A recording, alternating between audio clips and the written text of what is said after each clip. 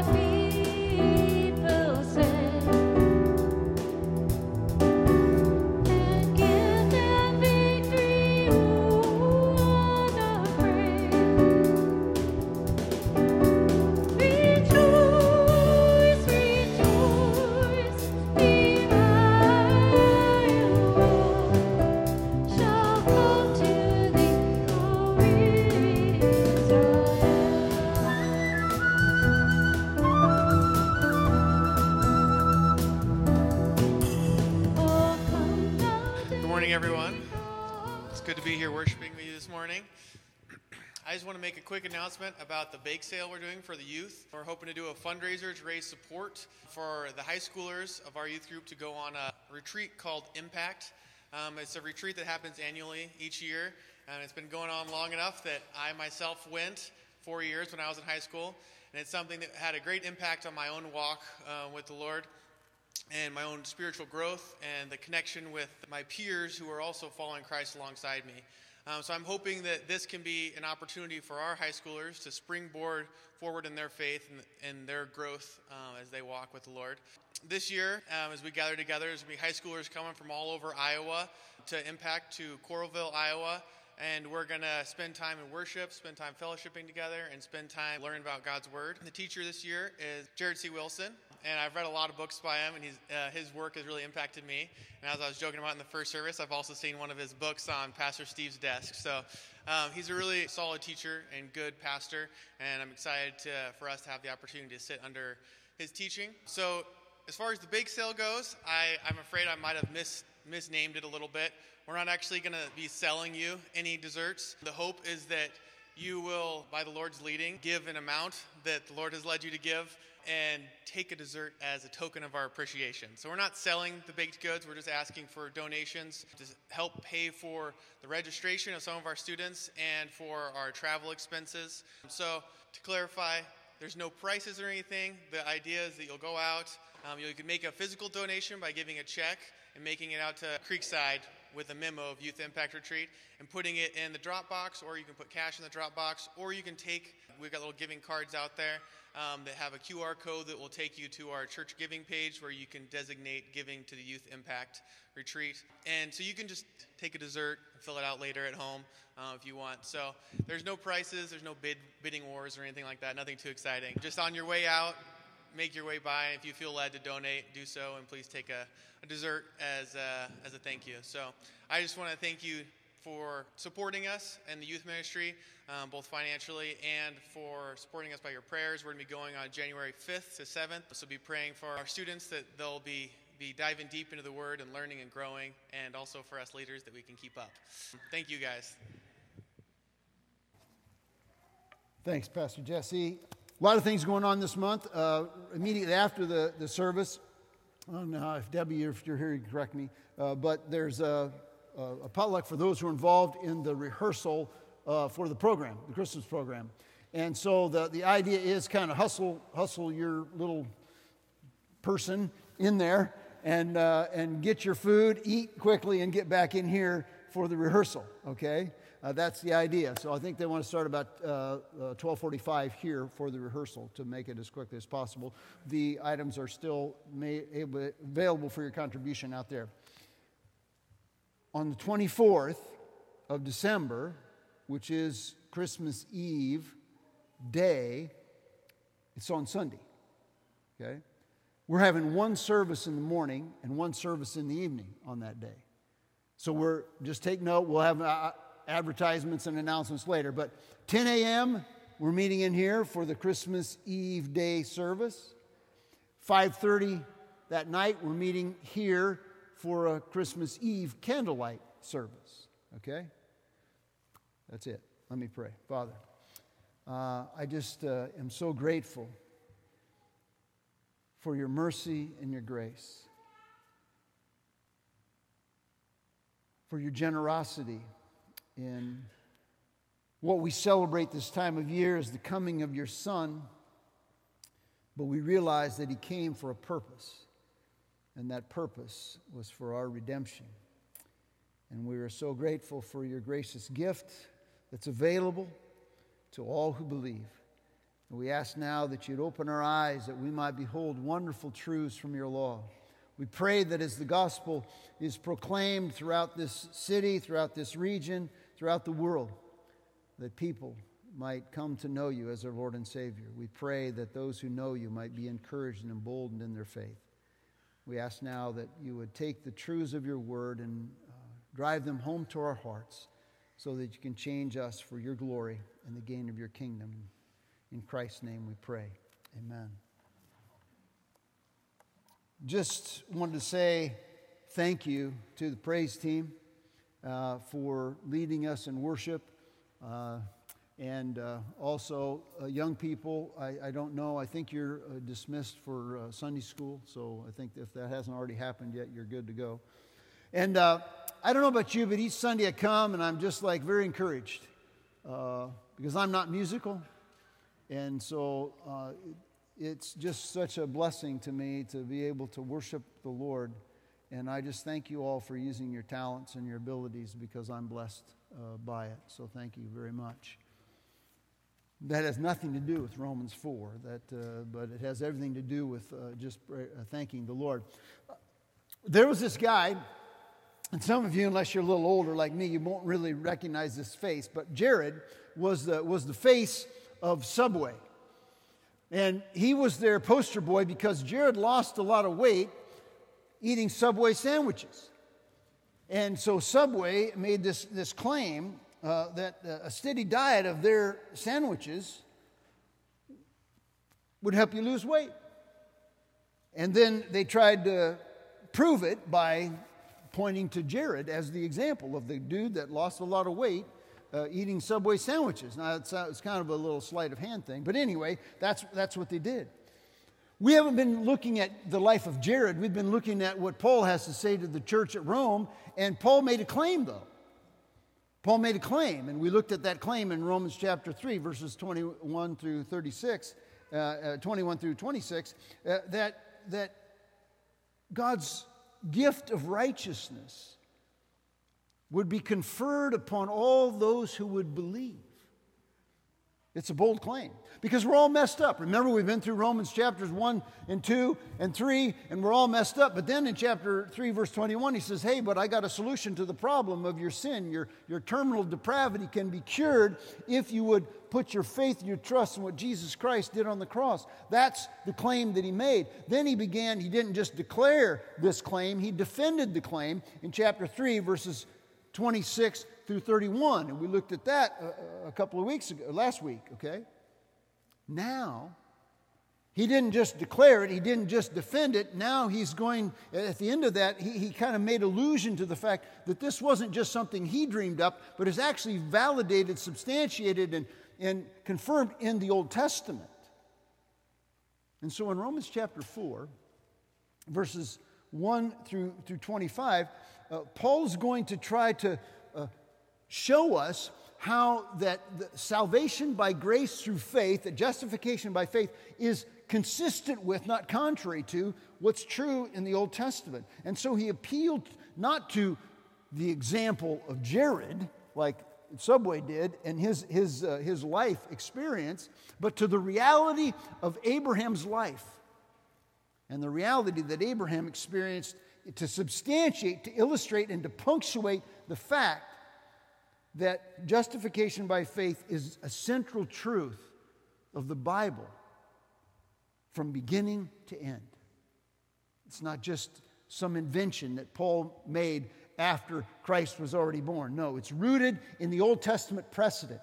And so if you have your Bibles, I invite you to turn to Romans chapter 4, because in the first 25 verses, Paul offers three pieces of evidence that justification by faith, not works, for all who believe is verified in and does not nullify the Old Testament. Some of you remember, if you're here, in chapter 3, verse 31, he says, well, then does faith nullify the law? He says, no, on the contrary, it evidences the law. And that's what he's now beginning or wanting to set out to prove. Don't worry, we're not looking at all 25 verses today. We're going to look at verses 1 through 12. And in verses 1 through 12, we see the first two of these evidences. I'm going to read chapter 4, beginning with verse 1. If you have your tablet or your phone, or you want to reach under the seat in front of you, there is a Bible. Or if you have your Bible with you, that's fine. I'm reading from the New American Standard. The text is printed on the screen in front of you. What then shall we say? That Abraham, our forefather, according to the flesh, has found. For if Abraham was justified by works, he has something to boast about, but not before God. For what does the Scripture say? And Abraham believed God, and it was reckoned to him, or counted to him, or credited to him, depends on your version, as righteousness. Now to the one who works, his wage is not reckoned or counted as a favor, but as what is due. But to the one who does not work, but believes in him who justifies the ungodly, his faith is counted or reckoned as righteousness. Just as David also speaks of the blessing upon the man to whom God reckoned righteousness apart from works, blessed are those whose lawless deeds have been forgiven and whose sins have been covered. Blessed are those, or blessed is the man whose sin the Lord does not take into account. Is this blessing then upon the circumcised or upon the uncircumcised also? That's what he asked. How is it? Then he says, for we say, in verse 9, faith was reckoned or counted or credited to Abraham as righteousness. Verse 10, how then was it reckoned, or counted? Was it while he was circumcised or uncircumcised? Not while circumcised, but while uncircumcised. And he received the sign of circumcision, a seal of the righteousness of the faith which he had while uncircumcised, that he might be the father of all who believe, without being circumcised, that righteousness might be reckoned to them. Verse 12. And the father of circumcision to those who not only are of the circumcision, but who also follow in the steps of the faith of our father Abraham, which he had while uncircumcised. Okay, that's a lot of circumcision and uncircumcision, but we're going to hopefully try to unpack that and get to the meat of it. The first evidence that I think, that I see in the text, and again, it can be broken down in different ways, but the first evidence I see in the text that Paul gives for the fact that justification by faith is validated by, confirmed in, not contrary to the law of the Old Testament, is that we, like Abraham, are justified by faith and not works, verses 1 through 8. The two important Old Testament facts support justification by faith. First, those who believe are counted as righteous apart from the works of the law according to Scripture. According to the Old Testament Scripture, not the New Testament Scripture. Now, Paul there are three tactics that he employs to prove that Old Testament belief is counted or considered as righteousness. First of all, there is this exploration of what the law says. What does the law say about justification by faith? Paul begins with this question: what shall we say? What shall we say? Well, what shall we say in defense of the claim that justification by faith is both for the Jew and the Gentile, that it's consistent with the law? What do we say about that? That's the claim he made in chapter 3, verses 27 through 31, that it's for the Jew and the Gentile. It's not just something for the Jews. What do we say about that claim? That Abraham, our forefather, he says, Abraham, our forefather, who's Abraham? He's the forefather of the Jewish people, okay? That he was the greatest of the patriarchs. He was the guy that they traced their lineage through whom they traced their lineage, their physical inheritance, and the guy by whom they received this covenant, that they were God's special people, that they were chosen by God, especially by him, and in whom they measured what the standard of righteousness was. Abraham was a big dude, big deal for the Jewish people, okay? He was important. And he was according to the flesh. He says, Abraham, our forefather, according to the flesh. Well, okay, here's the deal. He mentions Abraham because he was the most likely guy that they could appeal to, that they would appeal to, the Jewish religious people, they would appeal to disprove justification by faith. They would point to him as the guy that, no, he was justified by his works. It's most widely accepted in Paul's day that Abraham was declared righteous because of his obedience, because of what he had done, because he was just a righteous guy and he had followed the law in his obedience to the law. So whatever way Abraham was justified, that would be the way the Jewish people would say, that's how you're justified. That's how you're declared righteous before God. That's how you are forgiven of your sins. That's how you are saved. Whatever worked for Abraham, that's what's going to work for us. It says, whatever Abraham has found, what Abraham has found in regard to righteousness and that applies to everyone. Verse 2, then he says, for if Abraham was justified by works, he has something to boast about. So hypothetically, Paul's saying, okay, we're going to look at Abraham. And now let's just say hypothetically, if he's justified by works, which all of the Jewish people said he was, I mean, that's what they would believe. If he was justified by works, then he would have a reason to boast about. And then so could everybody else who was justified by works. We could just boast about that. That would work. Because like him, we would be saved by what we do, right? If we just did enough things, here's the list, check, check, check, check. Got them all checked, good to go. You could boast about it. I brought something a little visual here this morning. Some of you will know what this represents, and some of you won't. But in the old days, when people had cows, they used to milk their cows.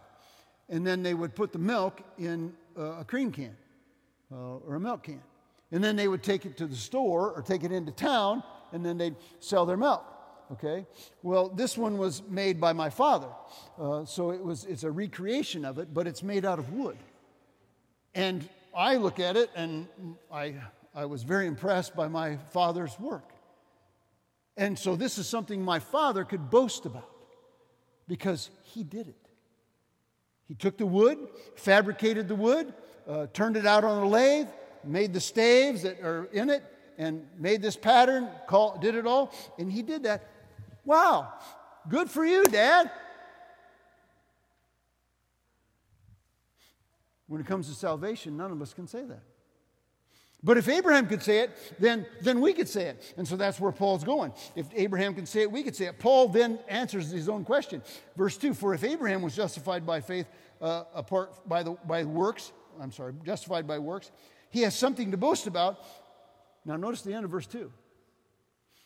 But not before God. Okay, boom. He just nixed it. He just nixed it by faith. That's what it is, not works. The works thing, no. Paul's abrupt, but not before God, declared that justification by works was theologically and scripturally unfounded. It's not good. You can't do it. It can't be proven. It's an impossibility with the scripture. All right? Then there's the exclamation. of what the law says about it. Okay, so you say it doesn't happen. What does the law say? Verse 3. For what does the Scripture say? That's what he asks. Okay, where are we going to go? How are we going to find out what is really true? He says, look at God's Word. 4 introduces the reason why Abraham can't boast. Verse 3, look at the verse. It says 4. That's the reason why Abraham can't boast before God. And he introduces it by asking, what does the Scripture say? The infallible truth of God's Word takes priority in discerning what we think and what we do as Christians. The infallible, inerrant truth of God's Word in discerning what's proper in every situation, and particularly here with emphasis on how is a person declared righteous before God? Well, let's look at God's Word. And what is God's Word? Let's see if it's consistent. Is righteousness by faith consistent with or contrary to what Scripture says? And so Paul says, okay, I'm going to show you. He quotes the Old Testament. And that's the quote that's given in verse 3. It's Genesis 15:6. And Abraham believed God, and it was counted to him as righteousness. He believed, and it was counted. This is the Old Testament version of Romans chapter 3, verse 28. You have your Bibles open, look up at verse 28. For we maintain that a man is justified by faith apart from the works of the law. Applied to Abraham. Oh, that truth applies to Abraham in Genesis chapter 15, verse 6. So Genesis 15:6 is the application or the mirror of Galatians chapter 3, verse 28 in the Old Testament. It was applied to Abraham. His belief, and that alone, was credited to him by God as righteousness. It wasn't his good works. It wasn't his great faith. It was the gracious gift of his great God. Not his works, not the greatness of his faith, but God's gracious gift. Because you're counted righteous not because of what we do. We're counted righteous because of what Christ has done, and then God imputes that to us. We'll get more to that later. God's means whereby his grace, his redeeming grace, is received by the undeserved sinner so that we're justified is by faith. Faith, what do you mean, just faith? Faith in faith? No. Faith in the atoning work of Christ. We looked at that in chapter 3. In the fact that he died on the cross, paid the price that we deserve to pay, so that by faith, his righteousness comes on us and our sin is placed on him. That's it. It's not by works. It's by faith. It's by Christ's work, not our work, Christ's work. Removing any cause for boasting. 1 Corinthians chapter 30, chapter 1, verses 30 and 31 says this. But it is due to him that you are in Christ Jesus. That's God, due to God. Who became to us wisdom from God and righteousness and sanctification and redemption. So that just as it is written, let him, the one who boasts in the Lord. Not in us, but in the Lord. If we know Christ as our Savior, it's because of what God has done for us. We're completely dependent upon him.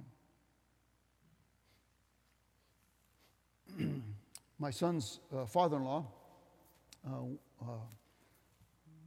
when he was alive, he was traveling home from work, and he saw an injured bird on the road. It was an owl. And was a taxidermist and outdoorsman guy, so he stopped alongside the road and he took this this wild owl that was injured, and he put it in his car, and then he hauled it home, and then he took it to the apiary refuge, a bird refuge place, and they nurtured it back to health. Now that bird, if it could talk, would never say, man, I was so good and I did such a great thing by, I delivered myself.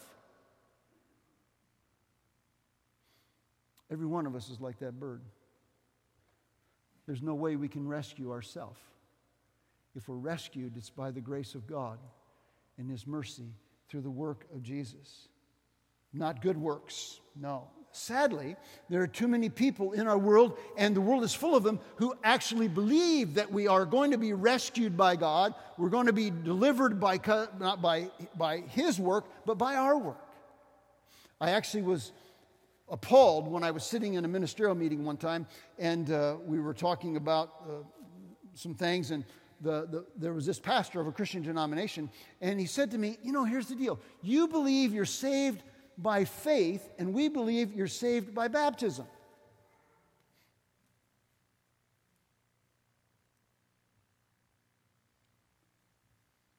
I could give you a list of all kinds of examples, but that's going to suffice.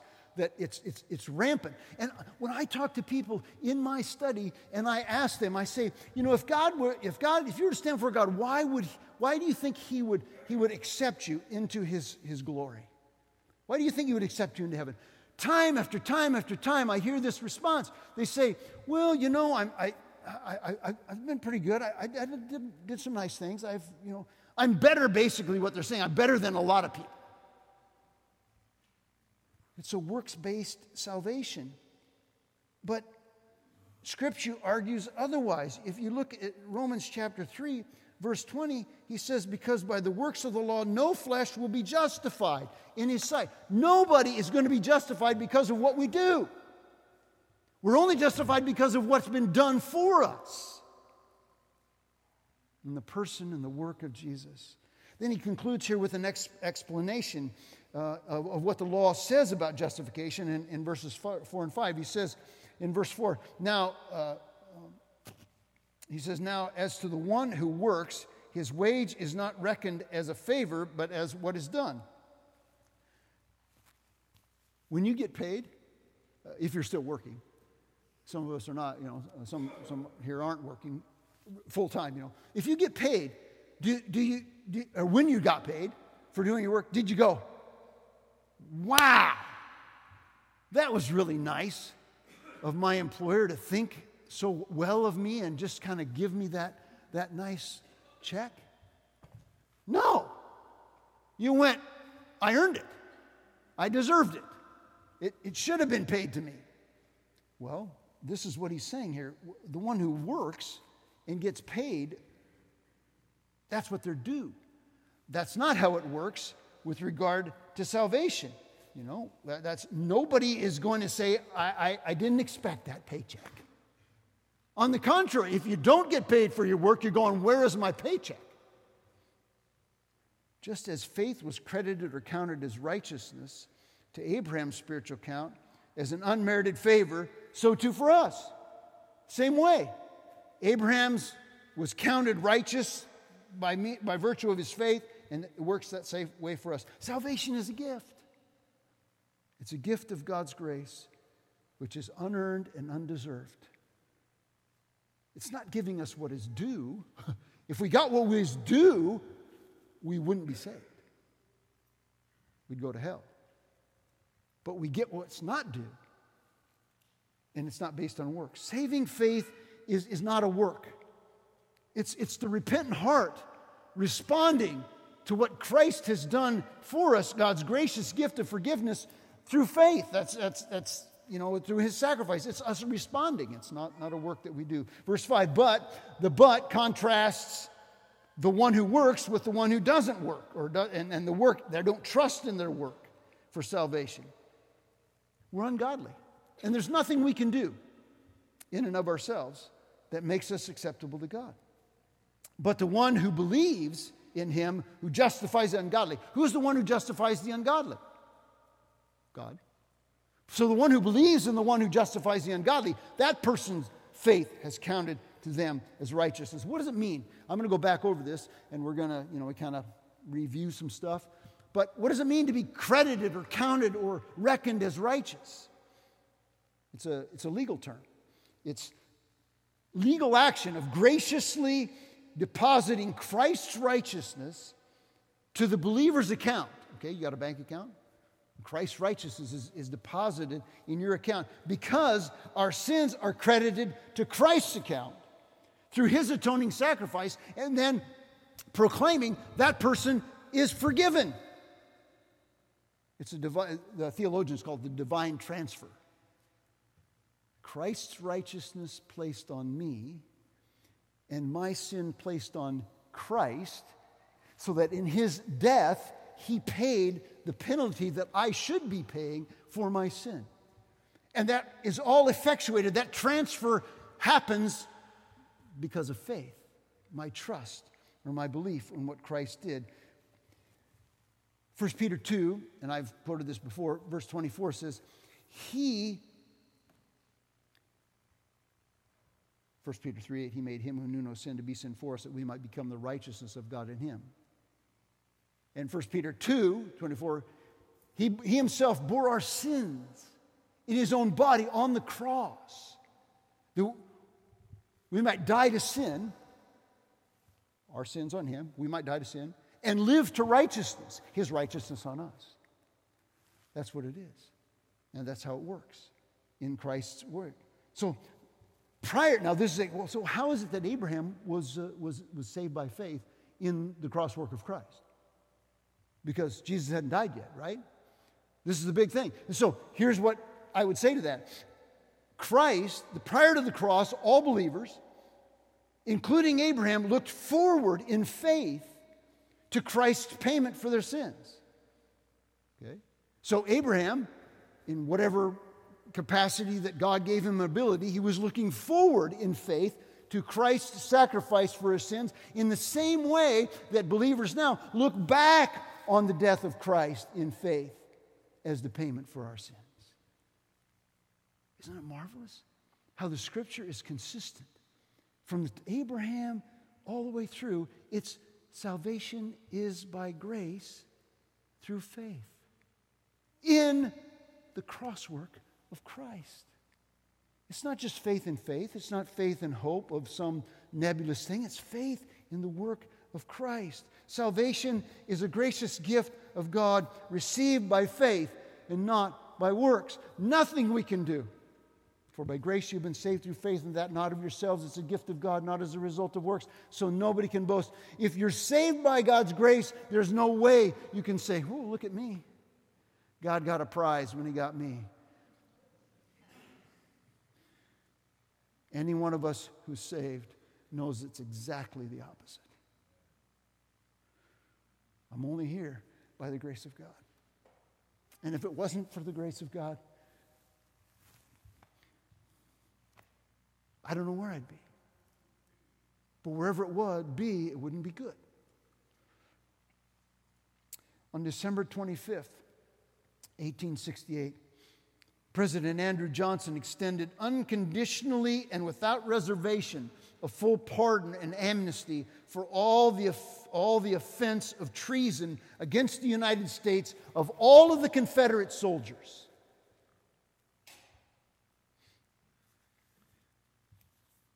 Now, what did those Confederate soldiers do to earn the pardon? Absolutely nothing. Just as that pardon was freely extended apart from the offender's own efforts, so too God's pardon is offered as a gift, received by all, beginning with Abraham by faith. You see, a pardon extended must be received. Those soldiers could have denied it. They could have said, we don't want it. We're going to suffer the consequences. Same is true for us, every human being. The pardon has been extended. The question is, have you and I received it? And the only way to receive it is through faith. Repentant acceptance that I'm headed in a direction contrary to God, and now I accept his death as the payment for my sin that I deserve, and apart from it, I would spend an eternity in hell. But by his grace, and I receive it, and now I'm not a subject of his wrath. I'm a child of the King. Secondly, we see that the justification by faith is a marvelous and mind-boggling truth. It should inspire us believers, to fear him and to revere him. And it should motivate unbelievers to repentance. But it wasn't just a matter of him, us believing. There's a second point that I want to make here, and that has to do with the fact that those are blessed who are counted righteous apart from the works of the Old Testament. Okay? Apart from works in the Old Testament. So it's not that we're not saved by faith, but then the question becomes, who all is saved by faith? And we look at verses 6 through 8, and David says, those who are blessed, there's a benefit. There's a benefit of salvation. There's a benefit of receiving Christ. There's a benefit of justification by faith. Those who are blessed, who are counted righteous apart from the works of the law in the Scripture, verses 6 through 8, just as David also. Interesting, isn't it? He had appealed to Abraham as an example of one who believed in justification by faith, and now he's saying that David even was believing in justification by faith. And David said it in Psalm 32, which is quoted in verses 6 and 8, or 7 and 8. He quotes it, okay? Just as David also speaks of his confirmation, the greatest king, the father of the faith. How was he saved? By faith, not works. The greatest king, how was he saved? Faith, not works. And he testifies to it. Okay?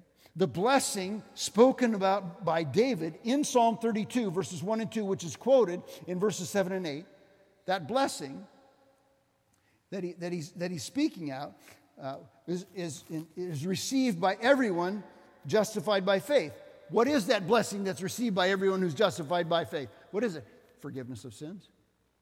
Psalm 32. Look at it, verses 6, 7, and 8. Blessed are those whose lawless deeds have been forgiven. Blessed are those whose lawless deeds have been forgiven. Blessed are, and then it says, and their sins are covered. Blessed are those to whom the Lord does not take their sin into account. You're forgiven. The blessed, the most, what does it mean to be blessed? That's the question. I said, blessed means favored. Okay? You're blessed, you're favored. It means you're envied. Kind of weird, isn't it? To be envied. Blessed means favored. It means favored in this sense, that you're favored by God as the recipient of his undeserved kindness. I didn't deserve it, but I got it. It means to be envied by all who desired that kind of acceptance. The people who have been forgiven have received forgiveness that they didn't deserve. And then other people look at that and they go, wow, that'd be cool. Now, not most people you say, no, they're not looking at me that way. Well, the honest reality is, if you kept reading in Psalm 32 verses 3 and 4, you'd see that he says, when I was silent, my bones were wrestling within me. He expresses the weight and the guilt, the weight of guilt upon him is tremendous until he confessed his sins and was redeemed. This is David. He knew what it was. Psalm 51 tells us he knew what it was because the whole deal with Bathsheba, he confessed it. He says, my sins have been washed white as snow. So he knew what that guilt was, and he had been relieved of that guilt. I knew of a college graduate. The college graduate received a brand new car from their parents. I'm thinking, favored by dad and mom, yeah, for sure. And envied by everybody else.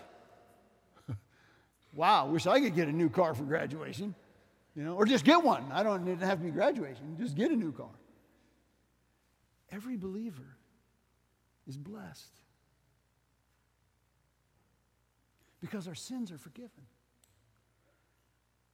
A gracious gift favored by God. And we are envied, the envy of the world, because the world lives with the oppressive nature of guilt and the torment of sin that's laid on them, but not those who are God's children. It says, the child of God is blessed because his lawless deeds and sins are forgiven, which according to Psalm 32, like I said, verses 3 and 4, are in an intolerable burden. Before you're saved, sin is a weight. And once you're saved, sin is not a weight. It's been forgiven, and our sins are not taken, lifting the guilt, liberating us from the corruption and the condemnation that our sin gets. Forgiveness is possible not through our works.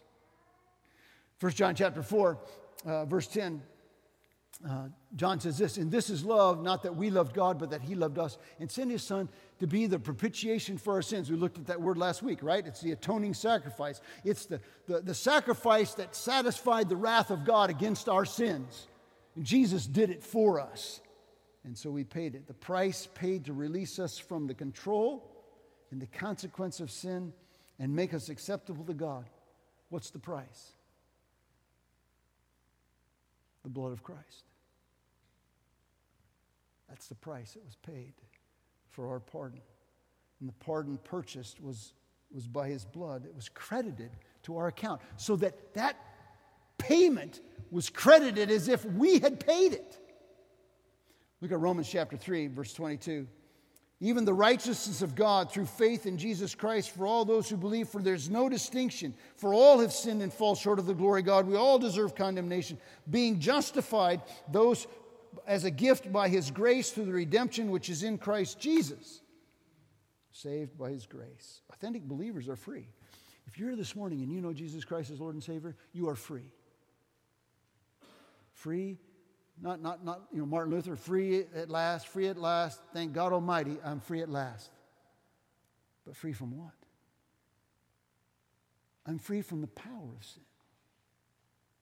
Sin no longer is my master. I'm free from the penalty of sin. Sin no longer is my condemnation. I'm free in Christ. But the text goes on. It doesn't just say that we, like Abraham, are justified, by faith apart from the works of the law.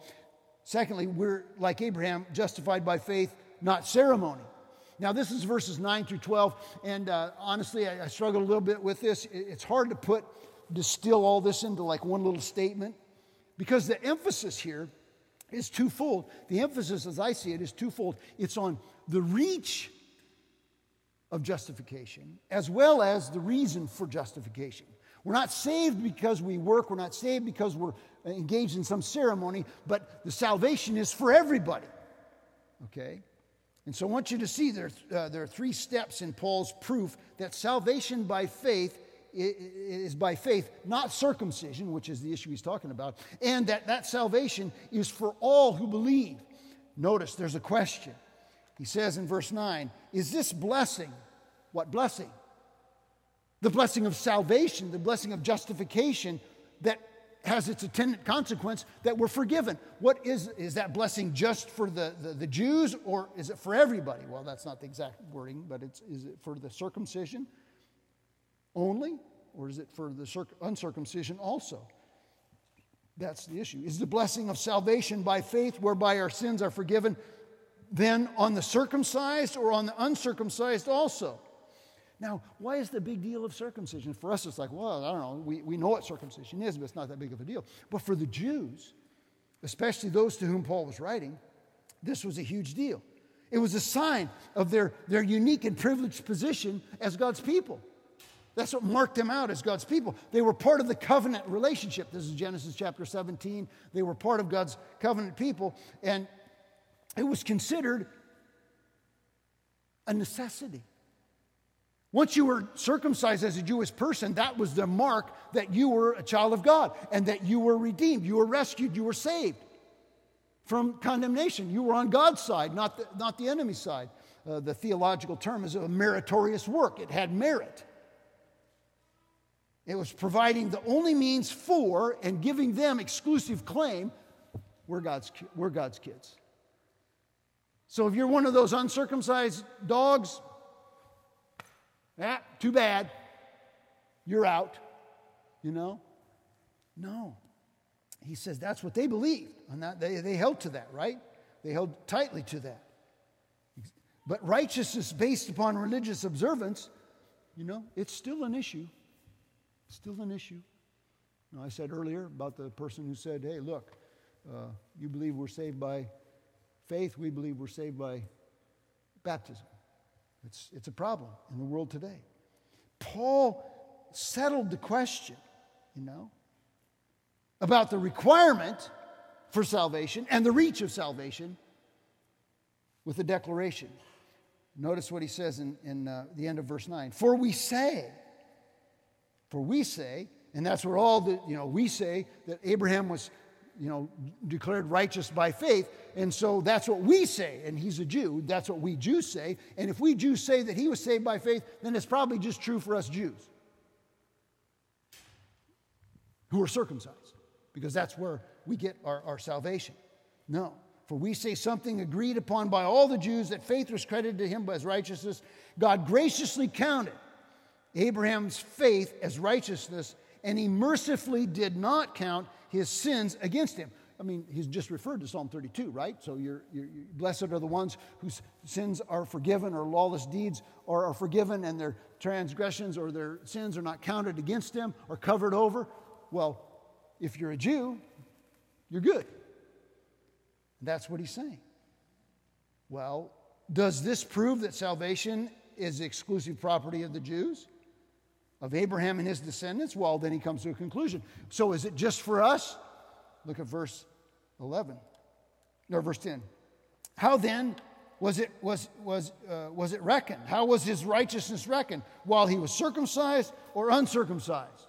Not while circumcised, but uncircumcised. So if it's only for the Jews and circumcision is the deal, then how is it that Abraham was justified before he was circumcised? Circumcision can't be a requirement if Abraham was justified before he was circumcised. And if he was justified before he was circumcised, and circumcision is not a requirement, then salvation can't be just for the Jews who believe that circumcision is the only reason they're saved. Did I lose anybody? Well, that's the argument. So you can go back and read the argument. But the point is this. Abraham was not saved because he was circumcised. And if Abraham, the father of their faith, was not saved because he was circumcised, then nobody else is either. And if he was saved not being circumcised, then circumcision can't be a requirement for being saved. And so people who are not circumcised can be saved. They can be justified apart from the works of the law. So that justification preceded, that's this declaration, now that's a conclusion, that justification preceded circumcision. And there's two considerations. How does that apply to Abraham? Not while circumcised, but while uncircumcised. And it'd be interesting to go through the chronology there about when Abraham was circumcised. Well, just for the long story short, he was circumcised when he was 99 years old. That's in chapter 17 of Genesis. But in Genesis chapter 15, he was declared righteous by faith, which was before he actually Ishmael was born in chapter 16. And in fact, before Ishmael was even conceived, and he was 86 when Ishmael was conceived and 99 when he was circumcised. That was 13 years. So at least 13 years before he was circumcised, he was declared righteous. That's the genealogy that proves it. Abraham was justified by faith as an uncircumcised Gentile. Get that? Oh, Abraham was a Gentile when he was saved. True. Right? So all of you elite people who think that circumcision is the deal, guess what? The house of cards just fell. And what this does is, it undermines ritual observance as a requirement for salvation, and the idea that redemption is exclusive property of just one nation, the Jews. But so you say, well, what was the point of Abraham's circumcision? What value did it have? How is it important that he was circumcised? Well, there's an implication for all in verses 11 and 12. Look at verse 11. It says, and he received the sign of circumcision, a seal of the righteousness of faith, which he had while uncircumcised, that he might be the father of all who believe without being circumcised. Ooh. Gentiles are saved by faith. And he received the sign of circumcision, which was more. It was not just an external mark, identifying him as part of God's family, but it was a seal. Notice how the text says he received the sign and it, as a seal. Okay? Now, a seal, confirms it. A seal declares it to be true. All right? That's what a seal does. Abraham's and it was by virtue of faith which he had while uncircumcised. Abraham's circumcision wasn't the condition of his salvation, but a confirmation that he was righteous and possessed that righteousness on the basis of faith when he was uncircumcised. Now, I'm going to get a little danger here, but just bear with me, okay? We do believers' baptism here. And I'm not saying that circumcision is believers' baptism. Not saying that. But what I am saying is that believers' baptism, we believe that when a believer is baptized, that doesn't make them saved. It just confirms that they are. It's not a means of their salvation. It's a mark that they already are. Well, that's the way it works. It's the way it's always worked. There's some sign that or mark that identifies you as a believer, doesn't make you a believer. And so Abraham had the mark, but the mark didn't make it happen. He was already a believer before he was ever circumcised. And why is this important? Well, there are two purposes for this circumcision. Prior, or the circumcision after he was declared righteous. Two reasons why he was declared righteous before he was circumcised, but that he was circumcised. That he might be the father of all the uncircumcised believers, showing everybody this is the way you get to be in right relationship with God. It's through faith in Jesus Christ. That's the way it is. It was a way for Abraham because he was uncircumcised when he was a believer, and that's how he was saved, so it's a way for him. It's a way for those who are circumcised. It says that in verse 12. You can read it later. I'm just kind of abbreviating. It says that in verse 12. Because he was the father of not only the circumcised, to everyone, get this, every one of us, every uncircumcised believer, he showed us, all of us who are previously and habitually rebellious, obnoxious, arrogant, self-indulgent, proud, and ungodly, that we're declared righteous by faith. That's the way it worked for Abraham. That's the way it works for us. And it's not just them, but he goes on to say that he's a spiritual father in verse 12 of the circumcised believers. The Jews, they're saved. What? How? By following the steps of his uncircumcised faith. Even if you're circumcised, the only way you're going to be rescued, the only way you're going to be declared righteous is through faith. Just like Abraham was declared righteous. Both uncircumcised and circumcised believers are justified by faith in the gracious payment of sin's penalty by our Savior on the cross. Galatians chapter 3, verses 6 and 7, Paul says, for Abraham's faith was counted to him as righteousness. So know then that all those who are of faith are sons of Abraham, whether you were circumcised or not circumcised. It's whether you're of faith. You are the sons of Abraham. Unbelievers, if you're here this morning, you're listening online, and you have never personally put your faith, your trust in Jesus Christ as Lord and Savior, you're dead in the water. You're toast. Because your sins deserve God's unmitigated wrath. And I don't say that with pleasure. The only hope is for you to repent and believe. So Jesus told them on the road to Emmaus, after the disciples, after he appeared to them at the end of that story of the road to Emmaus, he said, but these things have been written so that you might proclaim repentance and forgiveness of sins. All I'd say to you is justification is by faith. There's no work you can do to earn your way to heaven. The only way is to put your faith and your trust in Jesus Christ. And I challenge you and I commit to you that you should do it today. Only Christ's righteousness will be graciously credited to you, securing your pardon because your sin is credited to him. The sin must be paid for, either by you or by him. Only by faith is it paid by him. And those of us who know Christ, well, the entire Bible teaches us that salvation is by grace through faith in Jesus Christ alone. From beginning to end, it's all by faith. So, couple of things, 3 things, 4 things I want you to remember. Let's rejoice.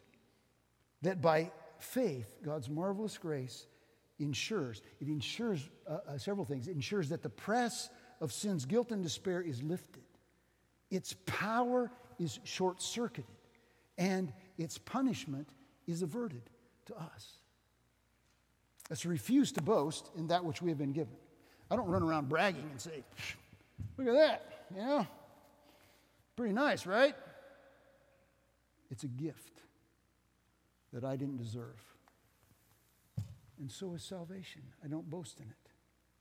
I'm grateful for it. I'm forever indebted to Christ for it. And we rely upon God's word. Guess what? What a beautiful thing is Paul says, okay, I've been talking about justification by faith, and how am I going to prove it? I'm going to go to the Old Testament. I'm going to prove it in the Old Testament. Everything we do, we need to go to the word. Where stands it written? What does God's word say? How should we view all the things going on in our chaotic world? Well, what does God's word have to say? I don't care what some expert has to say. I care about what Scripture has to say. That's what we rely on. And then we remain faithful to share with people. The message of Christmas is Christ crucified on the cross, risen, buried, risen, and seated on the right hand of God, coming back again. That's the message we carry. And you know what? In a moment or two, we're going to celebrate communion. But when we do, the bread and the juice are just symbols pointing us to the price that was paid so that we could be pardoned.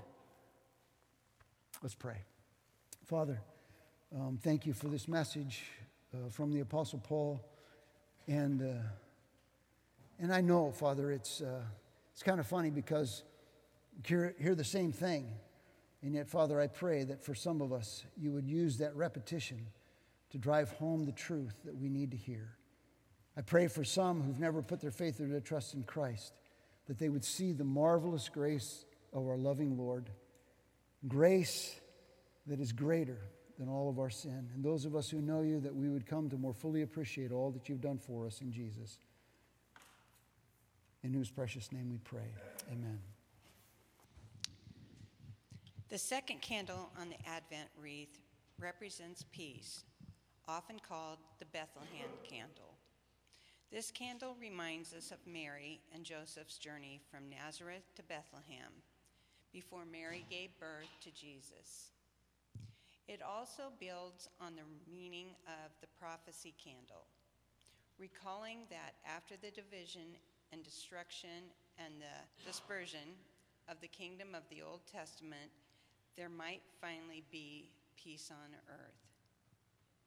From Luke chapter 2, verses 4 through 8. Listen for the word of God.